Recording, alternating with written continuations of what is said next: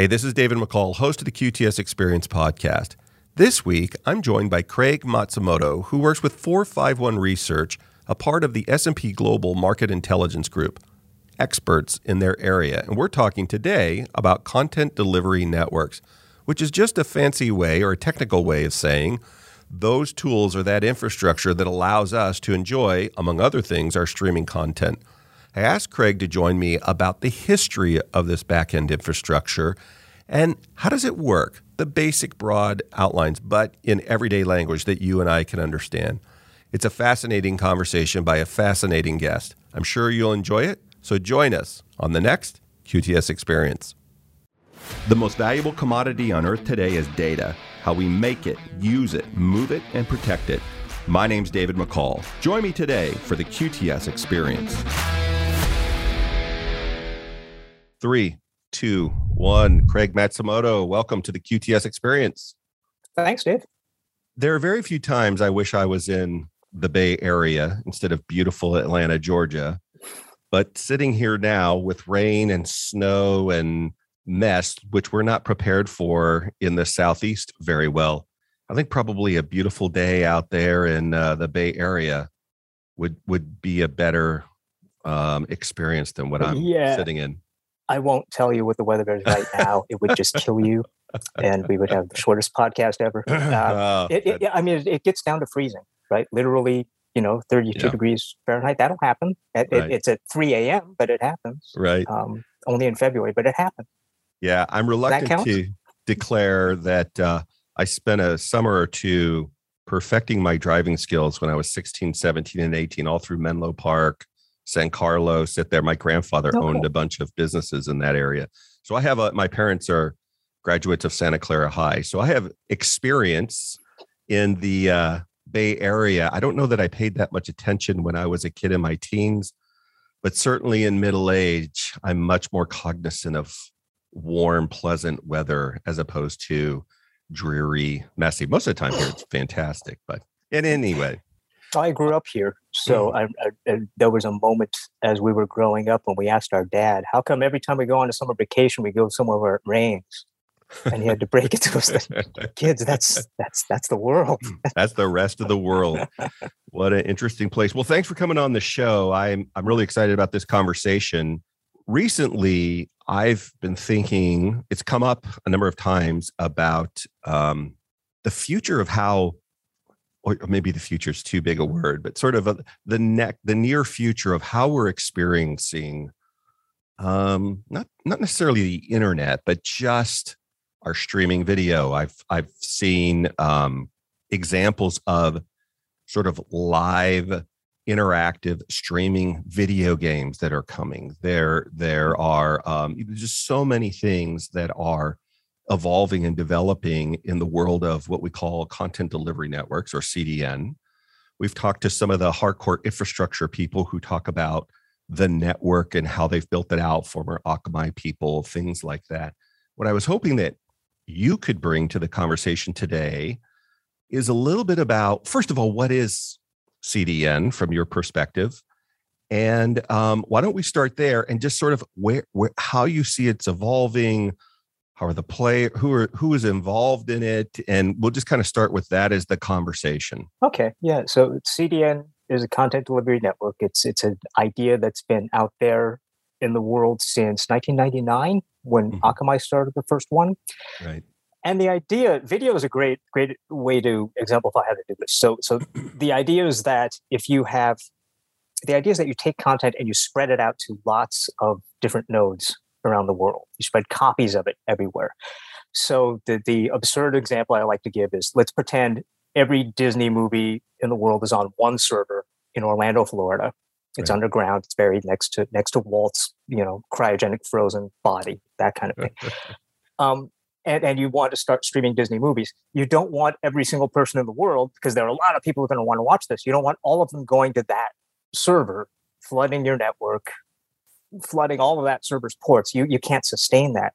So what you do is you take copies of the things that you know people are going to ask for, and you sprinkle them all over the world in caches. That's CACHE kind of cache, like geocaching. And so when someone watches the video, they're not going all the way to Orlando. They might have to. The at first to identify which movie they're watching. But then from that point on, the movie is streamed to you from the nearest cache. And what that does is it saves network bandwidth because you don't have as far to go. You're not consuming in terms of fiber miles as much of the network while you watch this movie. And it should help performance because the distance is a lot shorter. There are fewer network hops. Every network hop on the internet is kind of like a subway transfer in New York, where it's going to add a delay, and every hop is a chance for something to go really, really wrong and just mess up your whole journey. So you want as few hops as possible. You want to be as close to the user as possible so that if they do something like rewind, that command will get to the video server more quickly, and maybe that'll make a difference. That could make it for a smoother, more performant experience. Right.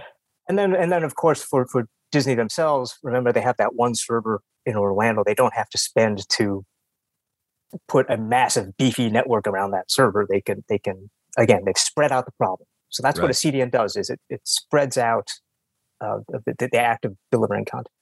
I didn't use the term CDN, but I was trying to explain the concept to one of my children a few years ago. And I said, whenever you see a new neighborhood go in nearby, a grocery store is soon to follow, whichever one comes first, I'm not sure, but a grocery store and the ancillary services, maybe some restaurants, et cetera. You don't want to have a store. It could be the superstore. Here in Atlanta, we've got the Farmers to Cobb market. It's the international market, massive 300,000 or 400,000 square foot place, but it's an hour and a half on a good day to get from where I live down to the market. And then if I'm down there competing with my great friends, one, just to fill my cart, to navigate the store is congested. And I may get there and that thing that I wanted from the UK or that exotic food or whatever it is, it may be not on the shelf, or there's a long line for, or whatever. And then I've got to get it back. And every intersection, to your point about the subway example, I've got the intersection leaving my neighborhood and then get on the freeway. And, all of this, the greater the distance and the more intersections I have to get to that location, the more opportunity I introduce for delay and, other challenges that arrive. And I think they got it. They then asked me to take them to the store because they wanted to get some, whatever the dessert was. But that was kind of the idea. And I think that's what you're describing here. It kind of is. We should write the Children's Guide to CDNs. It would be a hit. It's what my kids wanted to know about when they were in kindergarten. That's all they asked. I'm sure. How did you get into writing about something like that? I mean, how would that occur to you? It got assigned to me. I joined 451 as a networking expert. I had written about the telecom network primarily as a journalist, and in the process of doing that, I got into the whole idea of software-defined networking, which was that's a whole other topic. But it's about running the network through software rather than physically having people go out and plug fibers into ports. You could reconfigure the network on the fly. So joining 451, they saw an opportunity for me to join the data center group and apply what I know about networking and where I thought networking was going to go with software-defined networking, apply that to the concept of the data center world. So kind of what I'm covering at 451 is kind of that data center strata of networking, stratum, which includes content delivery networks. It includes the interconnection services that go from one data center to another. It includes connectivity up to the cloud. I get into that a little bit. So that's sort of where all this came from, and where it led was to this whole idea of edge computing and the new edge that's being developed, because that's one of the directions the content delivery networks are starting to go in. It is doing more than just delivering content. Some of them want to also host computing, or either host computing in a cloud-like sense, or host little bits of computing that you could use to customize the way the CDN is operating. Before we dive into that, back in the beginning of our conversation, you mentioned Akamai. I thought when I first started thinking of the idea of CDN, I would have thought somebody like a Netflix would have been one of those original, they want to stream content. They want to get it to you. How did that develop, as you understand it? Was it organizations like Netflix, or was it, Akamai doesn't create content. They create the ability for providers to, at least they didn't in the beginning. They created the opportunity for people to distribute it. So how did that, in your understanding, develop? Was it the creators primarily that were pushing that, or did somebody come along and say, hey, as you go to distribute these Disney films, Netflix or whoever, as you get the licensing to do this, let me show you a better, more excellent way. How did that develop? So it actually started not in video, but in just plain old software downloads. Oh. Because back in the 90s, software was starting to get big enough that to download the next version of something like Microsoft Office, did they call it Office back then? But Microsoft, whatever. Right. It was large enough and the bandwidth pipes were skinny enough that it was just taking too long. Right. And it wasn't economical. So that was Akamai's first job. And I don't know which side that originated on, like whether they came up with this idea and proposed it to the world, or if the world started saying, hey, I think it was the former. I think, come to think of it, because Akamai's people came out of MIT, if I remember right. It came from an academic idea. Right. And the CEO, Tom Layton, is a mathematician himself. Right. Well, so that was how it started. It was for just big bulk software downloads that the network couldn't handle. It rings true. I'm sure it's something similar to that. When I worked at the University of Texas, in the beginning, all of our initial installations of a Office or an OS or whatever it was came off of a floppy disk. Originally, a lot of our audience will have no idea what that is, or a CD or whatever. But all of the patching, all the subsequent updates and patching came from distributed caching nodes that we would have throughout campus or across campuses or whatever. The big bulk came from hard media, and then the iterative updates came from these other points, because we didn't want to crush our network or crush any particular part of our backend infrastructure. So we distributed that across the campus, which had its own pros and cons. But it sounds like probably this is how the idea got started for over-the-top streaming. Yeah, it is. Actually, they still use CDNs for software downloads, mostly for things like games. Wow. And anything very large you can start. But yeah, because the CDN, this distributed network, was out there, it became a natural for video usage. Right. You mentioned Netflix. Netflix is a fun example because they ended up doing their own CDN, and it's completely different from all of the others. I don't know the motivations for doing this, but if you go back to, like, I want to say 2013-ish, there was a bit of an argument about the amount of traffic Netflix was consuming on the internet core, because you've got these huge entities like Comcast and what was then Level 3 networks that peer with each other, right? They connect with each other for free on the assumption that, and this is in the middle of the internet, right? So this is for big bulk amounts of aggregated traffic from all of us. Right. And the assumption is that evens out in each direction. So they will connect to each other for free. Netflix destroyed that proposition because it was all one way. Right. I don't remember the details of that, but sometime after that, Netflix developed its own CDN where they put their own cache nodes all the way down into ISP networks. I think Netflix actually pays to do this too. There's some kind of contractual agreement anyway. But I don't know if it's because of that internet core argument, but it certainly helped ease that problem. Because again, an entire video was not going all the way across the internet to get to each individual viewer. I'm sure a provider like that, to some degree, I mean, in almost everything in life, comes back to economics and control to some degree. Yeah. I'm sure that there were, a little bit of saber rattling of some of these providers saying, hey, we need to change. This is an inequitable arrangement. We're going to have to change things. And they felt threatened. I also, one of the things that I've admired about Netflix, especially in the beginning, was the speed and skill at which they developed algorithms to deliver more and more content to more and more different types of mobile devices and still have a great user experience when it got to your whatever that end device was. It seems kind of crazy now in 2022, but there was a period of time there where you really just wanted to download the video and then watch it. You really didn't want to try to quote unquote stream it, even in the early days of broadband.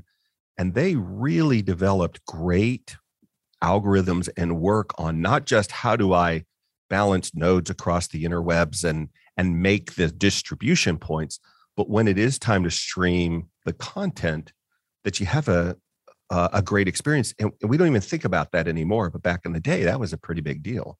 Yeah, that's a good point. And you're right. They were early in developing that. I didn't experience it myself because I was still the DVD subscription guy. Yeah. But yeah, you're right. They made it a smooth experience early because otherwise no one would have wanted to do it.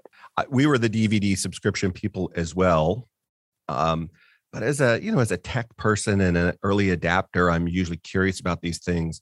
Yeah. I wonder how that would work. Or in the beginning, you're trying to get the disc of something, and there's only 7 copies. It's usually not the latest and greatest, but I want to see Jeremiah Johnson or whatever. And they're saying, look, you can wait your 3 weeks, which was an eternity in our world, to get that disc in, or I've got it available to stream from this catalog. And in the beginning, it was pretty lumpy, but very quickly it became, I don't know that it would be an experience for the whole family, but certainly for technologists that could look past some of the pixelation and the lumpiness of it.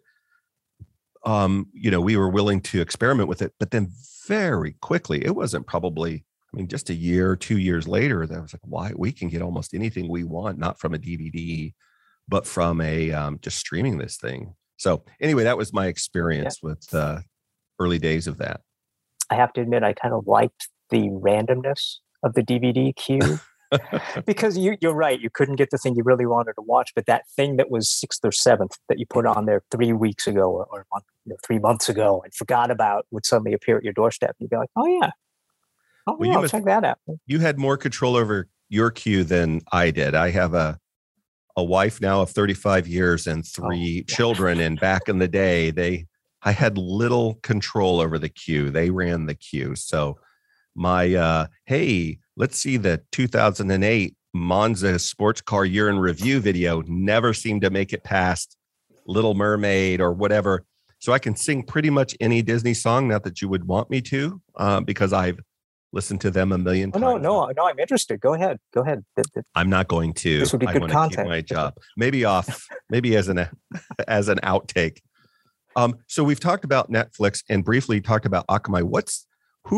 How many players are there that are part of build? And by players, I mean significant, whether they're a content creator, like a Netflix, who's also a distributor, or they're an enabler like an Akamai or once upon a time Verizon, people like that.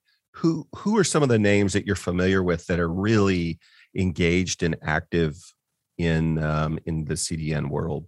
You mentioned Akamai. Another one of the older ones is Limelight Networks. They have kind of I don't want to say restructured, but they sort of fell off the curve for a couple of years there, and they're rebuilding now from a developer standpoint. The two you hear a lot about these days are Cloudflare and Fastly. Okay, they're both relatively new. They were founded, one of them circa 2014, and the other one maybe 2009. I'm guessing, and I'm not going to say which is which. Right. But they do a CDN, but they came at it from a next generation perspective where they targeted software developers. So this wasn't about just delivering a video. Fastly, in fact, very specifically was founded by a software developer who was frustrated with his inability to control the CDN that he was using. So the whole point of Fastly was to give little bits of programming ability to the CDN customers, just tiny bits, and then they've expanded it from there. Cloudflare actually, they don't really call themselves a CDN, which is fair. Cloudflare started out with the same shape of a CDN, that distributed network, lots of nodes all over the place. And they used it to deliver security at first.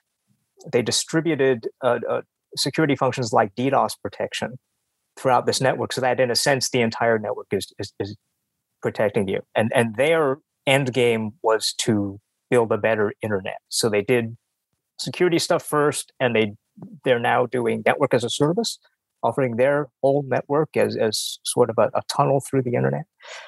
And along the way, they also started doing content delivery. So they do fall in the same camp. They count as the same. They perform the same kinds of functions as CDNs, but they think of themselves as something different, and that's something you're seeing around the whole industry.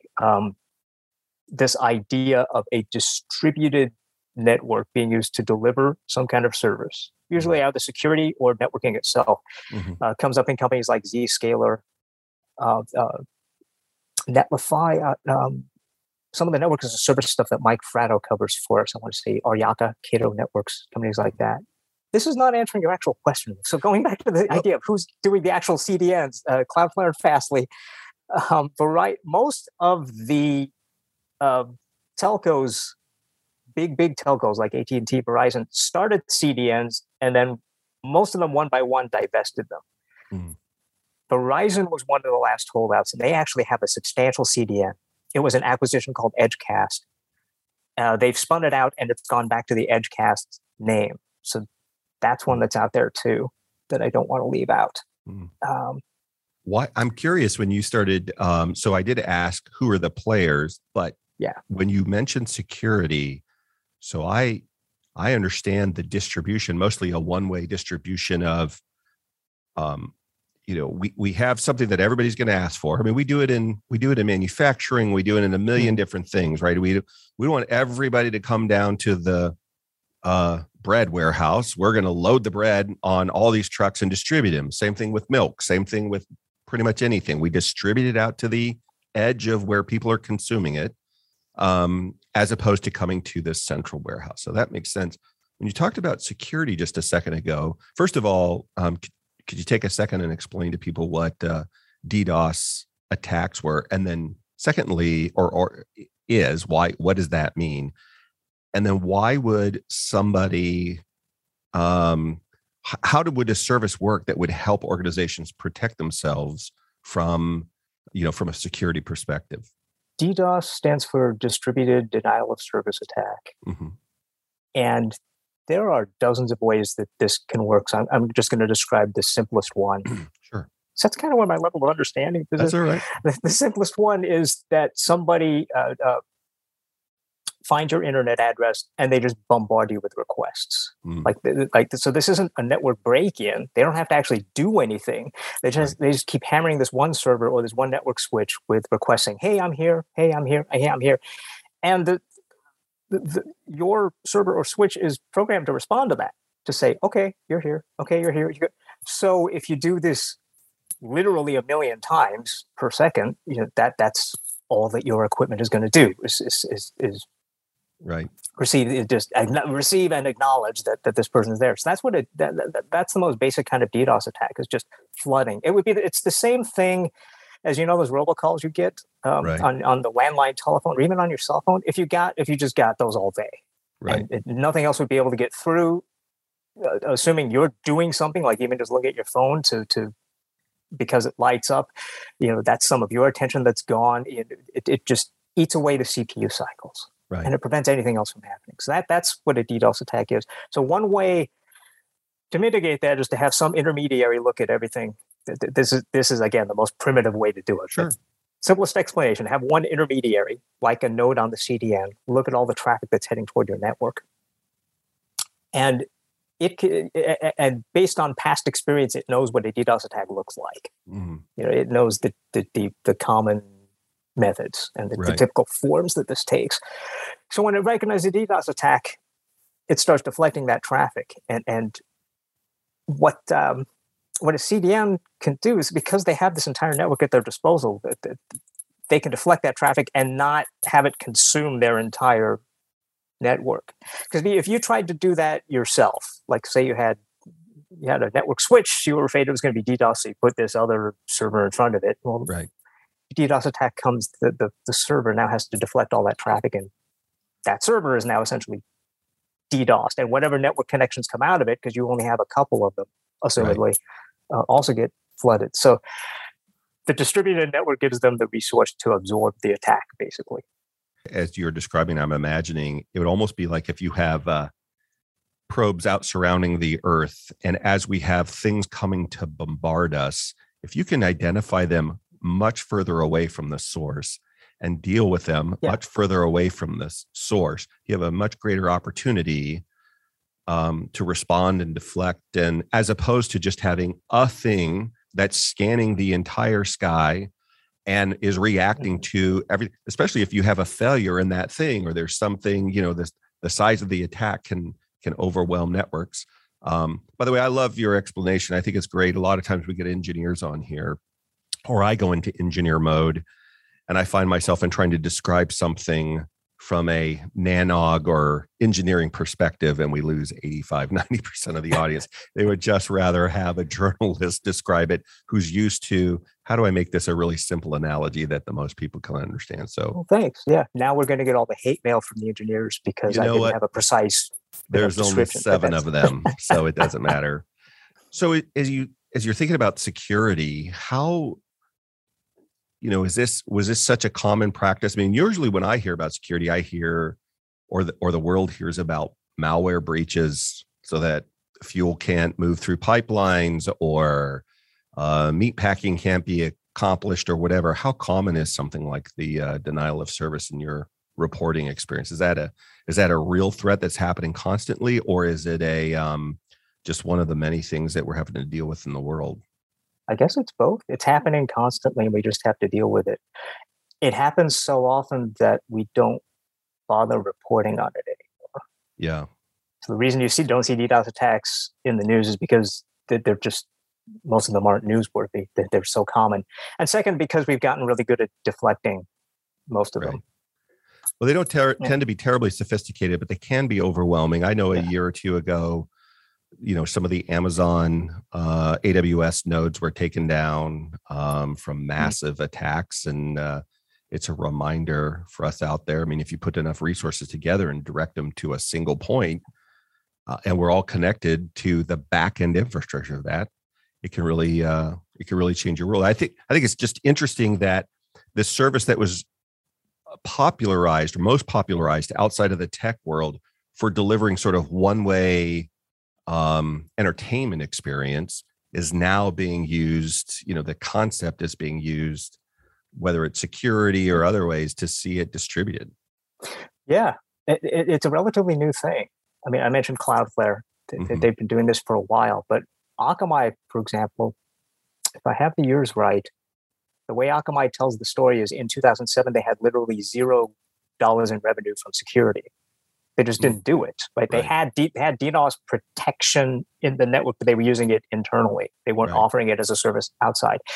And now security is, what's the last number I saw? Something like 40% of the company. Yeah. Revenue-wise. And it will eventually be more than half the company. So that's what's happening with CDNs. They still deliver content, but they're finding other uses for that distributed footprint. That architecture has there are other ways you can make that architecture useful to businesses, and they're making a lot of money at that.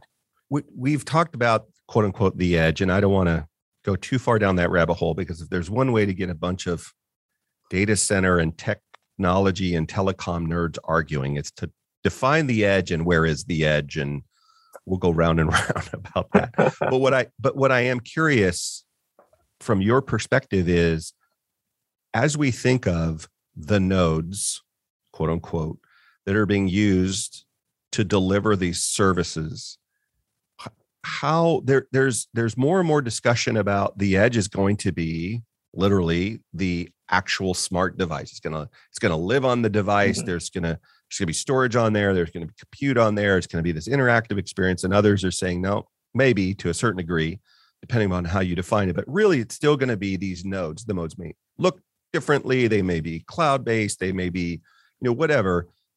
How do you see sort of this intersection of edge and CDN playing out? Is it going to be more of the same? How do you see it developing? That's so hard to answer because it could go so many different directions. You can change your mind 6 months when we talk about it again. But right now, Excellent. what are some of the things that are curious to you that you think are, I think it's probably going to look like this based upon my conversations? Okay. What's interesting about the CDN edge is that, one reason people talk about the CDN edge is because the CDN is already there. Right. So physically, you already have this distributed network. You have nodes all over the world, and they're not inside the cloud. So by some definitions, by my definition, that's the edge. And Akamai will tell you that they've been saying that all along since 1999. Right. So it some of the argument for the edge is really kind of that basic, that as long as it's there, we can put some computing on it. And now we have edge computing. Boom. Right. The same argument is happening with the telcos, right? Because the telecom network, again, is there. Mm-hmm. Telcos, mostly in the rest of the world, but also Lumen here in the United States, have data centers that are on that network. And AT&T and Verizon have central offices and cell towers. Hey, we could put compute there, and boom, we have edge computing. Right. So in terms of what format it's going to take or where I see it going, it's hard to say because there are going to be so many options.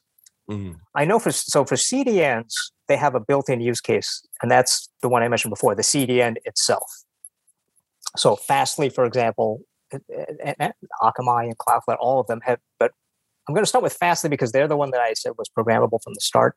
Okay. They've added serverless computing. They've added more ways of more thoroughly programming their CDN. And running your own little applications on it. That counts as edge computing, right? Mm-hmm. It's internalized. It's intended for just within Fastly, but it is a form of edge computing. And that's where a lot of the early CDN use cases are. Some of the CDN structures like Cloudflare, like StackPath, are also starting to offer what's essentially an edge cloud, like just flat out infrastructure as a service running on the CDN. StackPath actually is doing that overtly.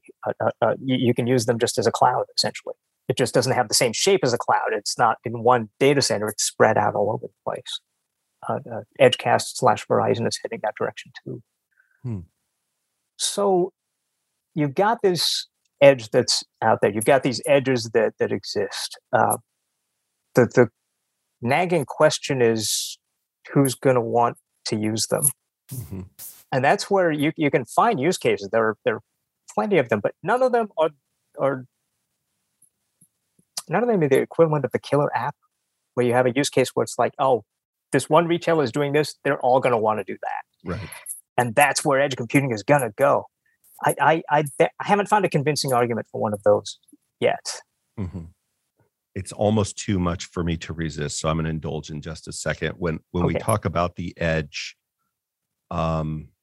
technologists talk about the edge and how they define it, depending upon the definition. I mean, the edge, at least in terms of technology, when the very first telegraph machines began getting distributed and you had somebody, receiving a Western Union transmission, and that was the edge, right? And so it's, I think about it, whenever a service is requested electronically or over a network or telecom device and it's serviced. So in some of my data centers, which tend to be in big metro data centers or big metro environments, and they're generally hundreds of thousands, if not millions of square feet in size, we are the edge for those people that reach the economic and latency range of the people. If you're serving up a Disney movie in Atlanta, it's probably going to be serviced out of one of our data centers, more than likely. If you're getting that from Athens, maybe you're receiving it from somebody in South Carolina or North Carolina or whatever. So the edge can move and shift. It's not, a lot of times when people describe the edge, they think it's some rural, I'm out here in, I don't want to name a rural city because I will get hate mail from that, but it's some rural environment. It just depends on, I have a latency requirement. I've got a quality of service requirement. I have an economic requirement while I'm watching my Stranger Things on my phone at the soccer field. And who is it that can serve that to me in the way that I want to experience it, or provide the security, denial of service defense that I need to receive. And, where is that infrastructure that's that balance of those, at least those three legs of the stool, wherever it may be. I am curious, though, a guest I had on the other day, we were talking, his name's Doug Money. Doug is an author and covers, among other things, telecom and space. We were talking about the infrastructure bill, and it didn't even occur to me to ask him about the impact of CDNs. One of the things that he's seeing a lot of conversation around is the fiber infrastructure projects that are being proposed or being engaged. Many states, if not most states, have some form of infrastructure already underway, even if they're very modest plans. But this federal money that everybody's jockeying for is going to be coming down the pike to them, and they're like, we need to get a hold of this. And he feels that we don't have a time frame yet, but ultimately that's going to be fiber to most of the US. And then he's really excited because now it's just a matter of changing optics or optical performance on the ends of that every now and then. And so all of a sudden you have a lot of opportunity. Have you heard anybody in the CDN world talking about the impact of this bill that's coming or has been passed through Congress and the money that's coming? Not so much. Most of the CDNs don't reach far down enough in the network. And by down, I mean up would be the internet, abstractly. Right. Down would be you and me, our houses. Right. And most CDNs don't reach far enough down in the network that they'll get benefits from that directly. They're mostly dealing in an upper echelon of the network that's already at that point where everything's optical, and it is just a matter of changing out optics. And once every 3 or 4 generations, you also have to change the equipment behind the optics, maybe. Actually, that's changing too because of pluggable optics. Whole other topic, but let's not talk about that. Right. But where was I going with that? We were talking about, how deep into how deep into that world do we think they're going to reach? Will that $65 billion or whatever it is really matter for them or not? Because to telecoms, it's a big deal. They absolutely want some of that pie.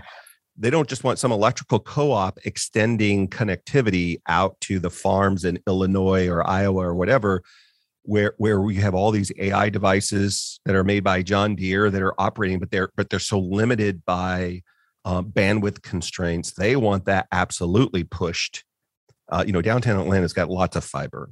We want some 5G built. We want some other stuff built, but out in our rural areas, we don't. And so, that's where this is going to come into play. And I'm just wondering if the CDNs were embracing it. Hey, look, more fiber, more infrastructure, more connectivity that's pushed deeper into a lot of underserved, 4G served and underserved markets gives us an opportunity to bring a different kind of user experience. Or so they're excited, or are they trepidatious? Because if I can get fiber connectivity from Atlanta to 150 miles outside of Atlanta, I may be able to be served by, somebody else's competitor further deep or up, depending upon how you describe it. And now that impacts my business model. I didn't know if they were talking about it sounds like they're kind of, they're kind of indifferent to that. Indifferent. Yeah. Yeah. Because it doesn't necessarily affect them. CDN doesn't live that deep in the network. Deep meaning the nodes aren't that close to you and me. They aren't really in the ISP tributaries of the internet. They sort of exist at a more centralized level of the internet, where we're already at a point where everything is strung together with fiber, where they'll be able to make the leap from 100 gig to 400 gig by just changing out optics. So they're pretty indifferent to that. A couple things come to mind. First, I can't resist saying we could have done that fibering up already in this country because we were talking, we were talking about this in the 90s. Well, and the arguments with that, it's going to cost too much and it's going to take too much time. Well, the time has passed. It happened, right? And we spent the money. And this is not my area of expertise, but my understanding is we have spent the equivalent of the money in the form of subsidies to the big carriers. We could have done this. It could have been done already. There's so many things, and this, Craig, that we I was just having a conversation. It's come up before in my podcast in one form or the other, but I was talking to somebody that's kind of a military expert, and they're very. I had end of last year, Steve Andriel, who's at Villanova now, but he's a tenured professor at multiple universities, former DARPA think tank genius guru, and he's really concerned about our lack of concern at certain levels of our government and in industry around the development of artificial intelligence, machine learning, and other future tech, not just to defend ourselves, but to enable and empower. And this is a world that we need to embrace. And one of the things that we talked about, kind of related to that conversation, I don't remember if it was Steve or somebody else, but it was, if you look at states around the world, they are not a lot of people are investing in aircraft carriers and running them through sea trials. And, that was 25, 30 years ago. That was the whole world. That's how you distributed, influence and power, or certainly protected your interests. And then could you extend it? That's how we do it in the States and, through other military mechanisms. Now it's, how do you break into, it's all cyber. How do you enable opportunity for your citizens? How do you protect yourself from a cyber attack? How do you influence, on and on and on, without getting wildly political about it? And a lot of thinkers have been saying, look, we really need to embrace this. We really need to get ahead of it. We need everything from the ethics to the application to how does this work? And other countries, very quietly, Korea comes to mind. My daughter's her minor is in Korean, and you see how interconnected South Korea is, and how fiber pretty much everywhere, and the opportunities for their citizens, and the risks that they're learning how to mitigate, and on and on and on. And other countries are like that. Now, the United States is a much more complicated, not just geopolitically, but geographically, country. I get it, but our emphasis and focus should be on that. It will be at some point, because we're going to feel the economic impacts, if not other impacts to that. So I think that's kind of the answer to why haven't we been doing some of the things we've been doing? Because there's vested interest to just keep doing the thing we're doing, and really not think outside the box until it hurts too much to not think outside the box. No, absolutely. They're vested interests in not changing the way we do things. And we also don't reward long-term thinking. Yeah. Like just the way that the economy doesn't reward long-term thinking. But so there's another point about the edge. We can get back to the edge, talking about those deeper fiber builds. So one of the things people wrestle with when they talk about the definition of the edge is exactly where the edge will be, right? In building out the edge, that's a pretty important question, because the further out you go, like the closer to end users you put the edge, the more things you're going to have to deploy. One of the popular theories about the edge is that we will put lots of edge nodes at the base of all these cellular towers, right? Because 5G needs some element of computing anyway. 5G needs a server to be somewhere, so why not put that on the cell tower? And while you're at it, you can use that computing, and you have now an edge computing network of all these cell towers. It would be many more nodes, many more points than a CDN represents, or than the telco edge I was talking about before would represent. It wouldn't be in the central offices; it would be at the cell towers. One of the questions we're wrestling with on our research is: are you really going to need that? Right. Because actually, to answer your earlier question about what the edge is going to look like, one of the benefits of the edge is lower latency, right, between you and that first point of the network. So a lot of the early use cases have been in IoT and in machine-to-machine or machine-to-computer kinds of communication, right? To automated entities that can speak at that speed, right, where milliseconds would actually matter. So, and that's fine, but one of the questions about the cellular tower edge is how many applications are going to need the edge to be there? Because for a lot of them, I'll bet you, for a lot of them, the existing structures like CDNs or even the cloud itself are going to be good enough. There's latency, but the latency won't kill you. for the applications that really, really need ultra low latency, that need What's responses ultra? What do you think away. ultra low latency in your mind? What kind of milliseconds? I'm thinking single digit milliseconds, or 2. preferably even less. Yeah, 2 or 1. So here in Atlanta, I have a data center, I don't know, 5 minutes from where I'm sitting. I've got another data center downtown Atlanta, and the multiple fiber rings that we're connected to anywhere in the Atlanta metro area, it's probably 2.5 at most, maybe 3 milliseconds anywhere. And so if you're thinking about, hey, I want to, if I'm a CDN provider, where are 95% of the eyeballs in the state of Georgia, for example, and maybe even some of the metro, Nashville, Birmingham, Charlotte, we've got Savannah and Athens, and usually also universities need big infrastructure. But I'll bet you 90% of our citizens are already in a fiber network, and yet they still want that edge experience. And so I don't need to put it in a cell tower there, right? No, and one of the conversations and talking to some of the tower people, one of the things that this was an idea that they really popularized about 5 years ago. But I asked them just kind of quietly at PTC or one of these events, how do you accommodate space and power there? Who services it? How often, how do you access it? How does this work differently than, like, who are the qualified techs that are going to do it? How do you swap gear out from that? What's the security on a physical place like that? And it's all idea speak. And I also then have so many IoT experts. What they're trying to figure out is, how do I make this device, instead of the tower, how do I make the device? How do I, like, what's that look like? Or maybe even a node. Most of the time when we say edge node today, or a CDN node, we mean it lives in a data center somewhere. It could be a regional data center, could be a big core data center, whatever. But it's could be in their own data center, but it's usually in a highly connected data center somewhere that has some level of redundancy. And even if it's not redundant, it's certainly conditioned and has some physical hardening. Yeah. So as you talk about this with your peers and your customers and your, you do your research, do any of these kinds of conversations come up, or do they still really embrace this idea of a bunch of these little bitty nodes that have these things that we're still trying to figure out around space, power, security, access, et cetera?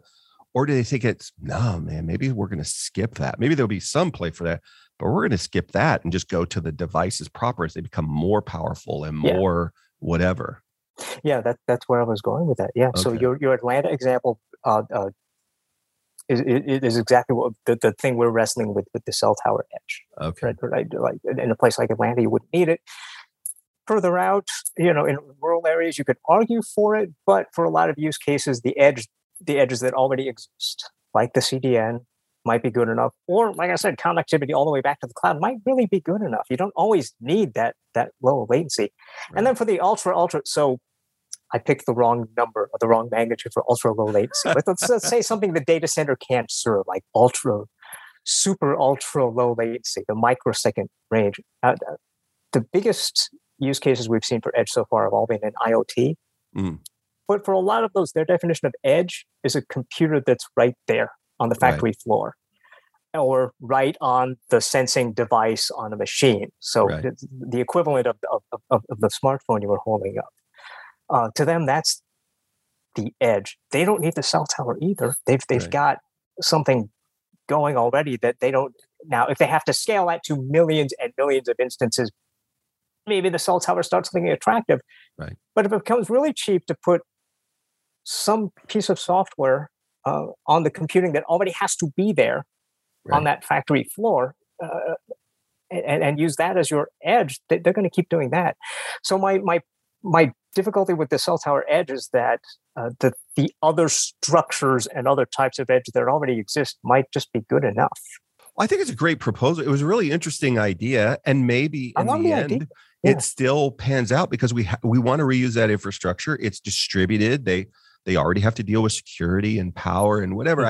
It's just like all of these things, I don't think it's just a slam dunk, and they're still trying to work through that. And I'm really intrigued. We've had VR and AR and IoT people come on, and experts that really spend a lot of time.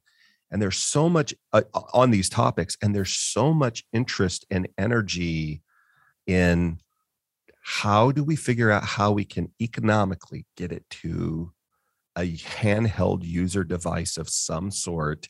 What does that look like? That seems to be more the conversation, at least in my limited experience, than how do I make that happen in a data center? Because it's already sort of happening now. And that will be the near term. Certainly, they're not talking about how do I get it in sort of some intermediate landing spot, whether that's a tower or whatever. Perhaps they will get there. But really what they're most attracted to is this idea of getting it to somebody's hand, their laptop at most, but their tablet or their handheld device or their Oculus thing, especially when they really start tripping and start talking about the multiverse. I'll wait to see, but I reserve the right. I remember 20 years ago when people were talking to me about two things that I did not think were just going to, in my lifetime, be reasonable. An electric vehicle that most people would want to drive. I just didn't imagine that would happen. And then an autonomous driving vehicle. I like the Jetsons and, future shows as much as anybody else, but I just don't see that happening. The infrastructure, I sound like an old dude. Now, Greg, if I could go at a reasonable price and get a vehicle that plugged up at my house. I don't have a Tesla yet, but I envy all of my friends that have them. Or what I really want, we have a big RV, and we have 2-wheelers and 4-wheelers, and we do a lot of exploring and up in the mountains around here, up in the Smokies, and going around and riding and doing stuff like that. These new electric trucks that they're coming out that have more torque, plenty of range for what we want to do. And I don't have to go to a gas station. I don't even need ultimately a gas station near my neighborhood and all the economic and environmental impact of that. I love the idea. And if I can just tell it, hey, truck, get me to waypoint whatever, and it safely navigates me there, and I'm now able to everything from nap to focus on something else. I love those ideas. So I love the future of that. It just seems like when I imagine trying to do so, that's my disclaimer saying we'll see if we can get this kind of power to end devices. But doggone it, if we haven't engineered so many miracles. I mean, this is godlike power. No, not godlike ethic necessarily, but we have so much power in these things that we should be looking at these, in the words of Louis C.K. every day, saying, this is unbelievable. It's a miracle, and we just, my daughter was horrified to know that when I was 19 years old, I drove from Fort Benning, Georgia, back to LA, where I'm from. And I had no GPS. I had like a 1975 or 78 Chevy Chevette, and just kind of limped my way across the U.S. with a Rand McNally screen, windshield size map. She just couldn't imagine doing something like that. And now uphill in the snow both ways. That's right. So anyway, how do you think, with all that blowhardedness from me, how soon do you think we're actually going to be moving into an experience where it's more like the handheld, or it's really just going to be devices and data center nodes is going to be the future? It could be pretty quick. So it's happening in small ways already. We talked about this concept of CDN, right? Right. You can your smartphone actually can be a CDN node. And probably is to certain. It is. Yeah. There's a peer-to-peer CDN that they can build, and all it takes is a couple lines of JavaScript. Wow. Attached to the video, and your phone, if you have opted in, you don't want to do this stealth to people, but if you opted in, your phone can become a node in the CDN, uploading video to other people around you who are watching the same thing. And this does work. This has worked at scale already. They've used it for things like the World Cup. The problem is, and this is the argument that I think we're going to run into with anything edge related for a long time. The problem is the existing CDN has proven to be good enough. So this idea of the peer-to-peer CDN, it works. It's proven. It's been around for a long time. Akamai has made 3 acquisitions over the course of years that are related to this. But the CDN providers themselves have never needed it on a large scale. What exists already, good enough, is good enough. What exists already solves the problem to the extent that the peer-to-peer CDN, it's still used. It does get used, but it's a rarity. Anyway, that was a digression. But my real point was that your phone is already being used as part of the edge. Games do the same thing, right? Niantic does this apparently with Pokemon Go and their Harry Potter game, and I don't know anything about those, so I won't speak to those. I'll speak to Ingress, which was the predecessor of those two. Okay. The superior game. Ingress is an augmented reality game where the real life landmarks around you, like churches and post offices, are they call them portals. They're points of interest. Right. And worldwide, there are two teams. There's a blue team and a green team. Right. So the idea is you take over these real life landmarks for your team. And then the other team can come and attack you. In fact, it's no fun if they don't. And over the course of weeks, these things flip back and forth. Right. But this takes a ton of processing because your exact location matters. You have to be within 40 feet of the object, of the central point of this portal in order to be able to interact with it. And of course, you're going to move around, and in rare cases, someone might be attacking the same location as you at the same time. So to keep track of all this, I think they have your phone do it. And you can feel it because when you're playing this game, your phone heats up massively. Wow. And the battery just gets chewed down. Right. But what they've done is they took all this complex process. I mean, there's a huge database someplace that keeps track of what must be hundreds of thousands of nodes, portals all around the world. All of that is being dealt with in the cloud someplace. All the hard work is on your device. Right. I also heard somebody talking about, I've become reinterested in the modern flight simulators. And they said, look, there's this stuff, and they started talking about two-way. So most of what I think of, if not all that I've thought of these content delivery networks, is I make a request of Disney to give me access to some programming, and it streams from somewhere in an experience that I want to have to me. And I like the early days of the internet, I download it or I receive it.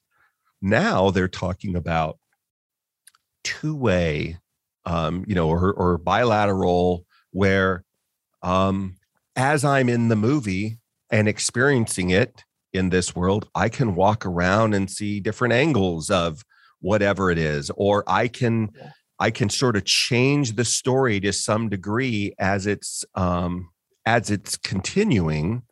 Wherever they're going with this in a number of ways, whether it's corporate training, whether it's entertainment, whether it's gaming or video or whatever, just all different ways. And I'd never considered that before. Have you heard any conversation around this two-way idea instead of just this one way you receive it, but now you can interact with it? Yes, I have. I think that's what they refer to when they talk about volumetric video. I don't know. But whether that's the term or not, I have heard talk about that. Or on a more basic level, this is not nearly the same thing, but something they're already doing is with sports. You get to pick which camera angles you're using. You get to pick which audio feed you use if you hate the national broadcasters, for example, or if you just want to hear the crowd sounds. That's already starting up. You would think that would require a more sophisticated network. It does require more bandwidth and more upload bandwidth. But I keep getting back to this idea that the greatest competitor to any technology is the concept of good enough. Sure. Right.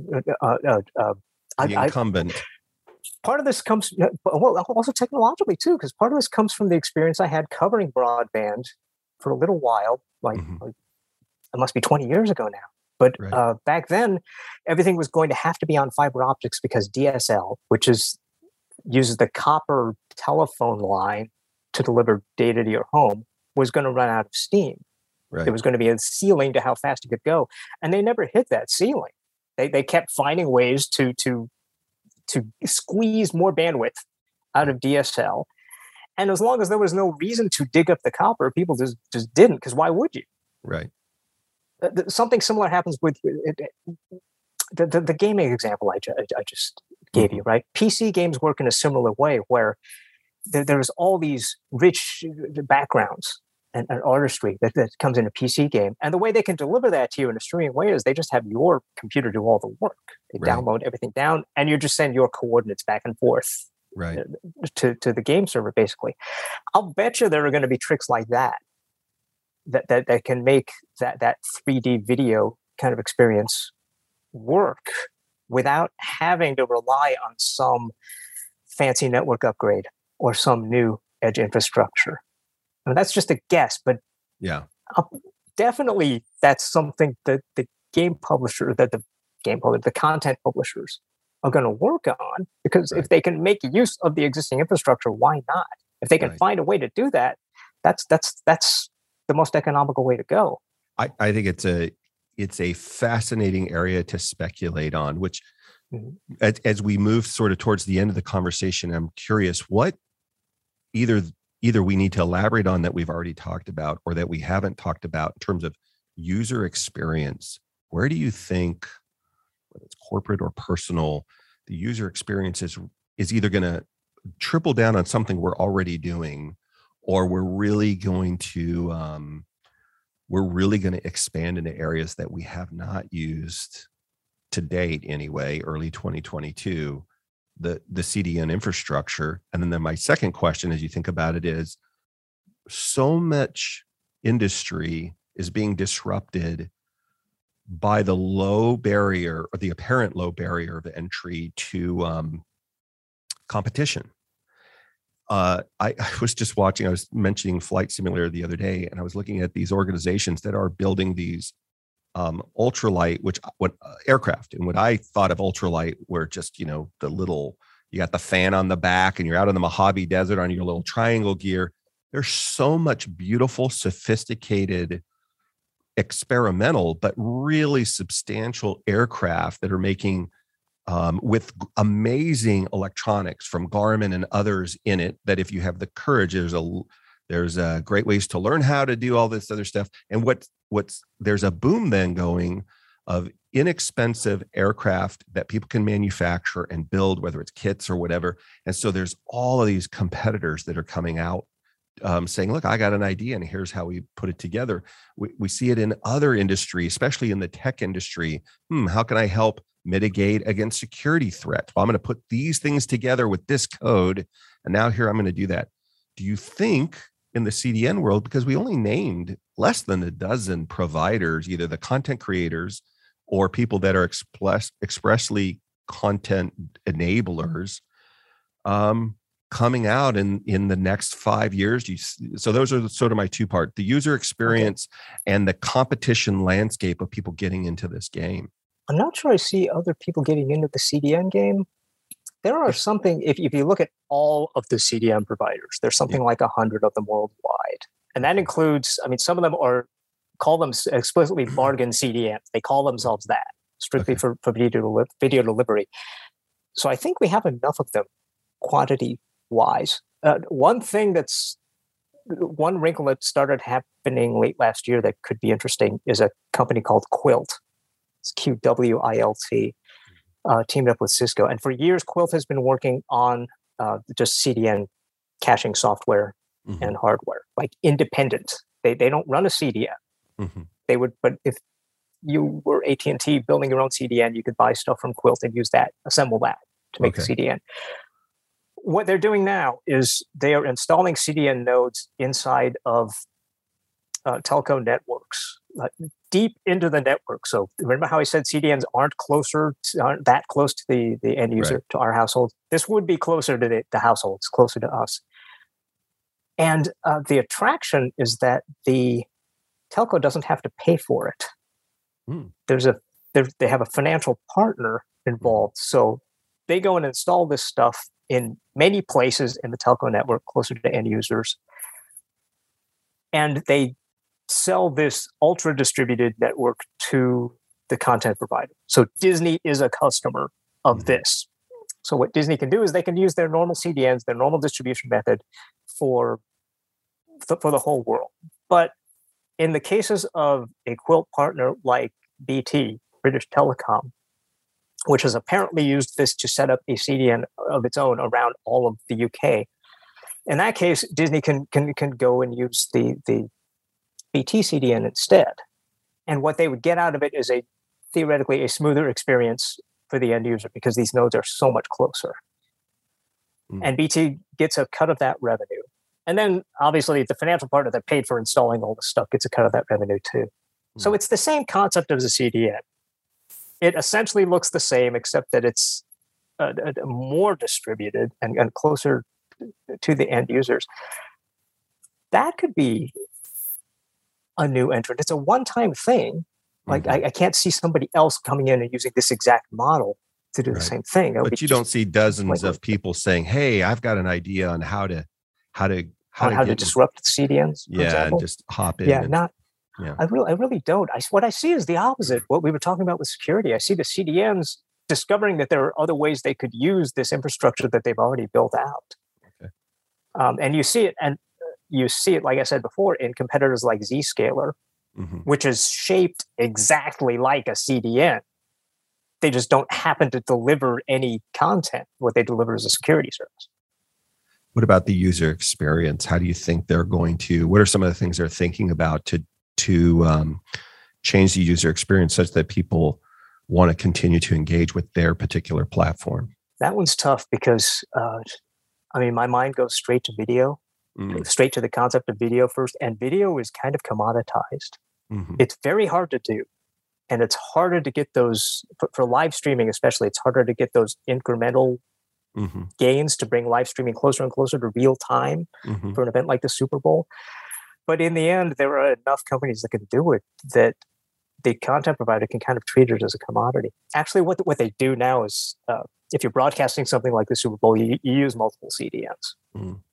And you can hedge them against each other that way. If one of them isn't working well enough, you can just flip to another one. And I don't see any gaping holes in that paradigm. Like there's no next step that I'm waiting for the video world to take in terms of physical delivery. You think it will change first, or where it will really be explored is in the gaming experience? And I've become fascinated over the last couple of years with the business of esport, where you see as many people tuning into a League of Legends or a Dota World Championship, more in fact, than watch the Super Bowl.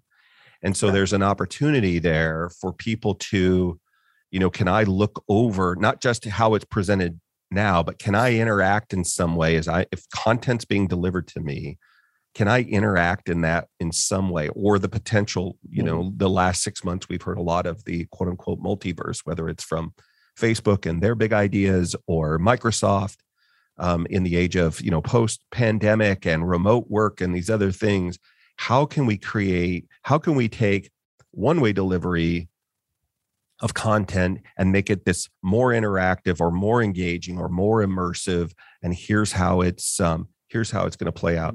I haven't heard anything specifically. I haven't done a lot of research, but I'm just curious if you've heard much from those, whether it's gaming or the multiverse or anything like that experience as it relates to CDN, or is that they consider that too much fun for you and they don't want to pay you to go research that?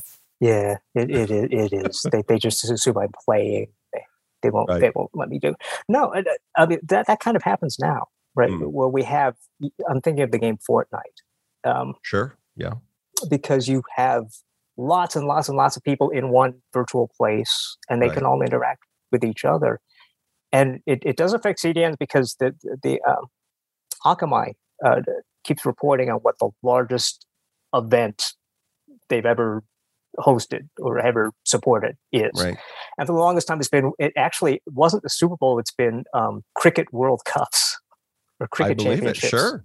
Yeah, because especially since so India, often Pakistan, one of the teams is in India or England, Pakistan, where they need the network support. The latest one I remember hearing about was not cricket or sports; it was Fortnite. It was one of these one-time events. Yeah, where they got millions and millions of people in there. So I do hear about things like that. I get the feeling that so far they have been supportable with the existing infrastructure. I'll tell you what interests me, or what I think is coming, what I hope is coming next, although it could get, there's no guarantee. Right. This might not help the user experience, but it could help things like global interactive games like the Pokemon Go thing, Right. is the idea of a federated edge.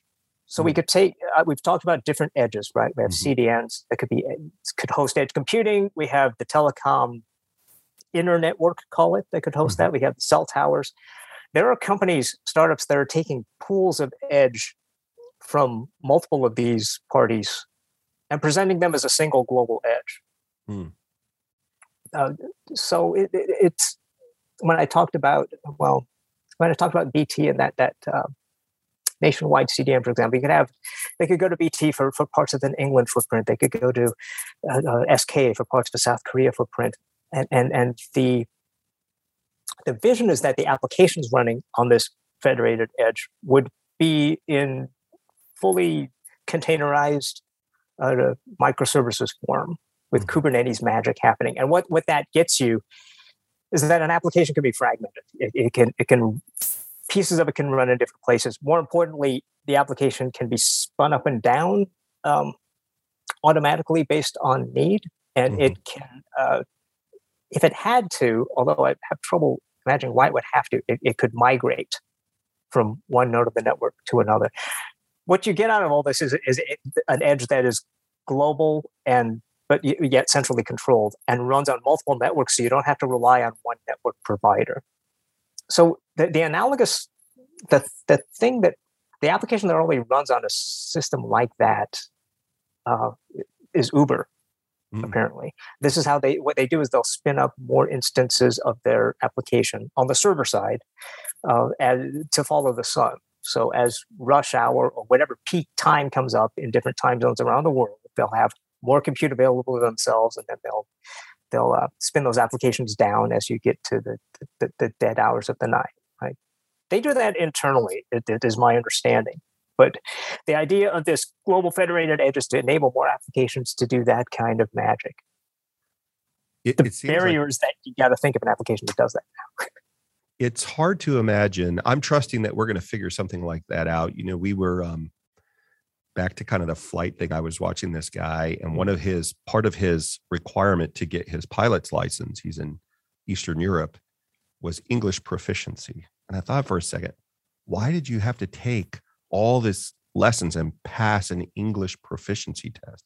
Well, because the global standard for flight control into controlled airports pretty much around the world, certainly all the major internet, Frankfurt or Amsterdam or London or wherever outside of the US, is English. And planes are able to fly internationally around the world and have handoffs from, this isn't a perfect example, but handoff from flight control to flight control to flight control, manage control mechanisms, report there. They've standardized on how aircraft report into the various systems globally.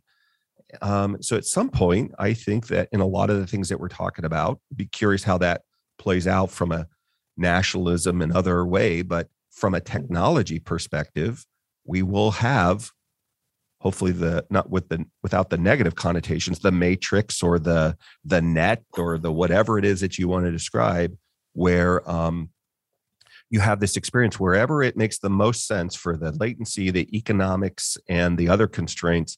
The work is being done, whether it's on my end device or in my car or in a node near me, and it's seamlessly handed off as the work moves, as I move or interact.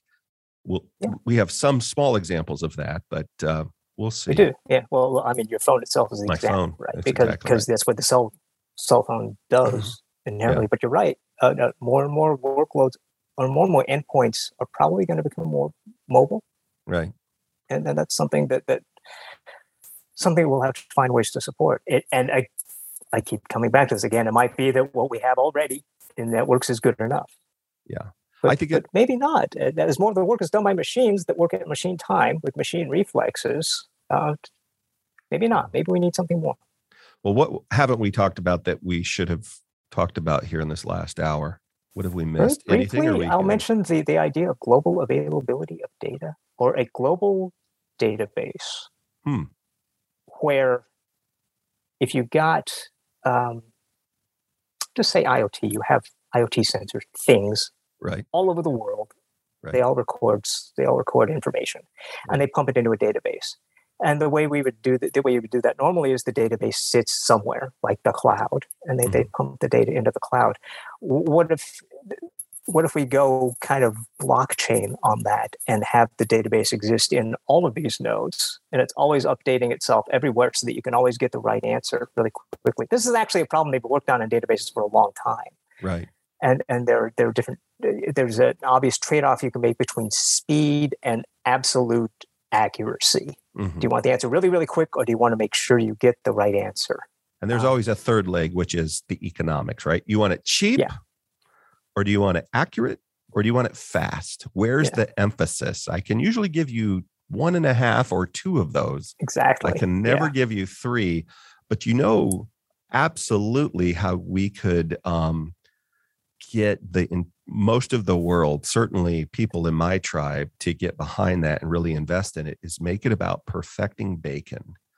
If we can make it about how can I get bacon cheaper, easier, and more part of my life, I think part of that global database could change the world. Maybe not. I think we found the killer app. Or if the network could make my coffee. Yes. Like physically make it for me. When I think about it, right? When I wake up, just like they see it in the movies, when I wake up and it's time to go. This morning, I had to be out of bed at 6:30 to go, but I was up late, so I had to go pick up a daughter this morning, and I had things late last night, and so my schedule will change a little bit. And if I just have the ability, without that, I felt like I could do it in a secure, private way, that it sees me just like my watch does. My watch sees me moving. It says, "Oh, I see you're rustling. You must be no longer sleeping. It's time to wake up. It's time to do these things." It has this intuitiveness about it. And so if my room with my infrared cameras saw that I was up and moving, you want the coffee pot on? Or I've just told it, turn on the coffee pot, get the hot water going. That would be fantastic. Change the world. That sounds useful, but if the watch has a shut up button, I would probably end up hitting that and then just throwing it in a corner somewhere, because that waking you up part doesn't, I don't think I could be down with that. Yeah, it's well, I'm going to stop right there. I'm going to get myself in trouble. And so far we're batting 1,000. So, well, Craig, thanks for coming on today. I really appreciate it. I think it's great content. If people want to find out more about what your research you're conducting, or more about you or your organization, where can they do that? We are at 451research.com. I exist on Twitter. It's just at Craig Matsumoto. I don't really post much these days anymore. I joined 10 years ago when you could actually be heard, and that's a lot harder now. Yeah. And I on LinkedIn, I don't understand how those URLs work, and LinkedIn is kind of like somebody's messy attic to me anyway. Right. But if you want to track me down there, I'm there. And I don't post what I've been researching, but that's my New Year's resolution. I really ought to do that. Absolutely. Well, look, we'll put those links in the comments below so people can find you easily. And I really appreciate you coming on the show today. And I look forward to catching up with you later in the year to see what else is on your mind. Thanks for coming on. Yeah, likewise. Thanks, Dave. It's been fun. My great pleasure. Hey, and if you've enjoyed the show today, please like, subscribe, share, and comment. And we'll see you next time on the GPS Experience. Thank you, everybody.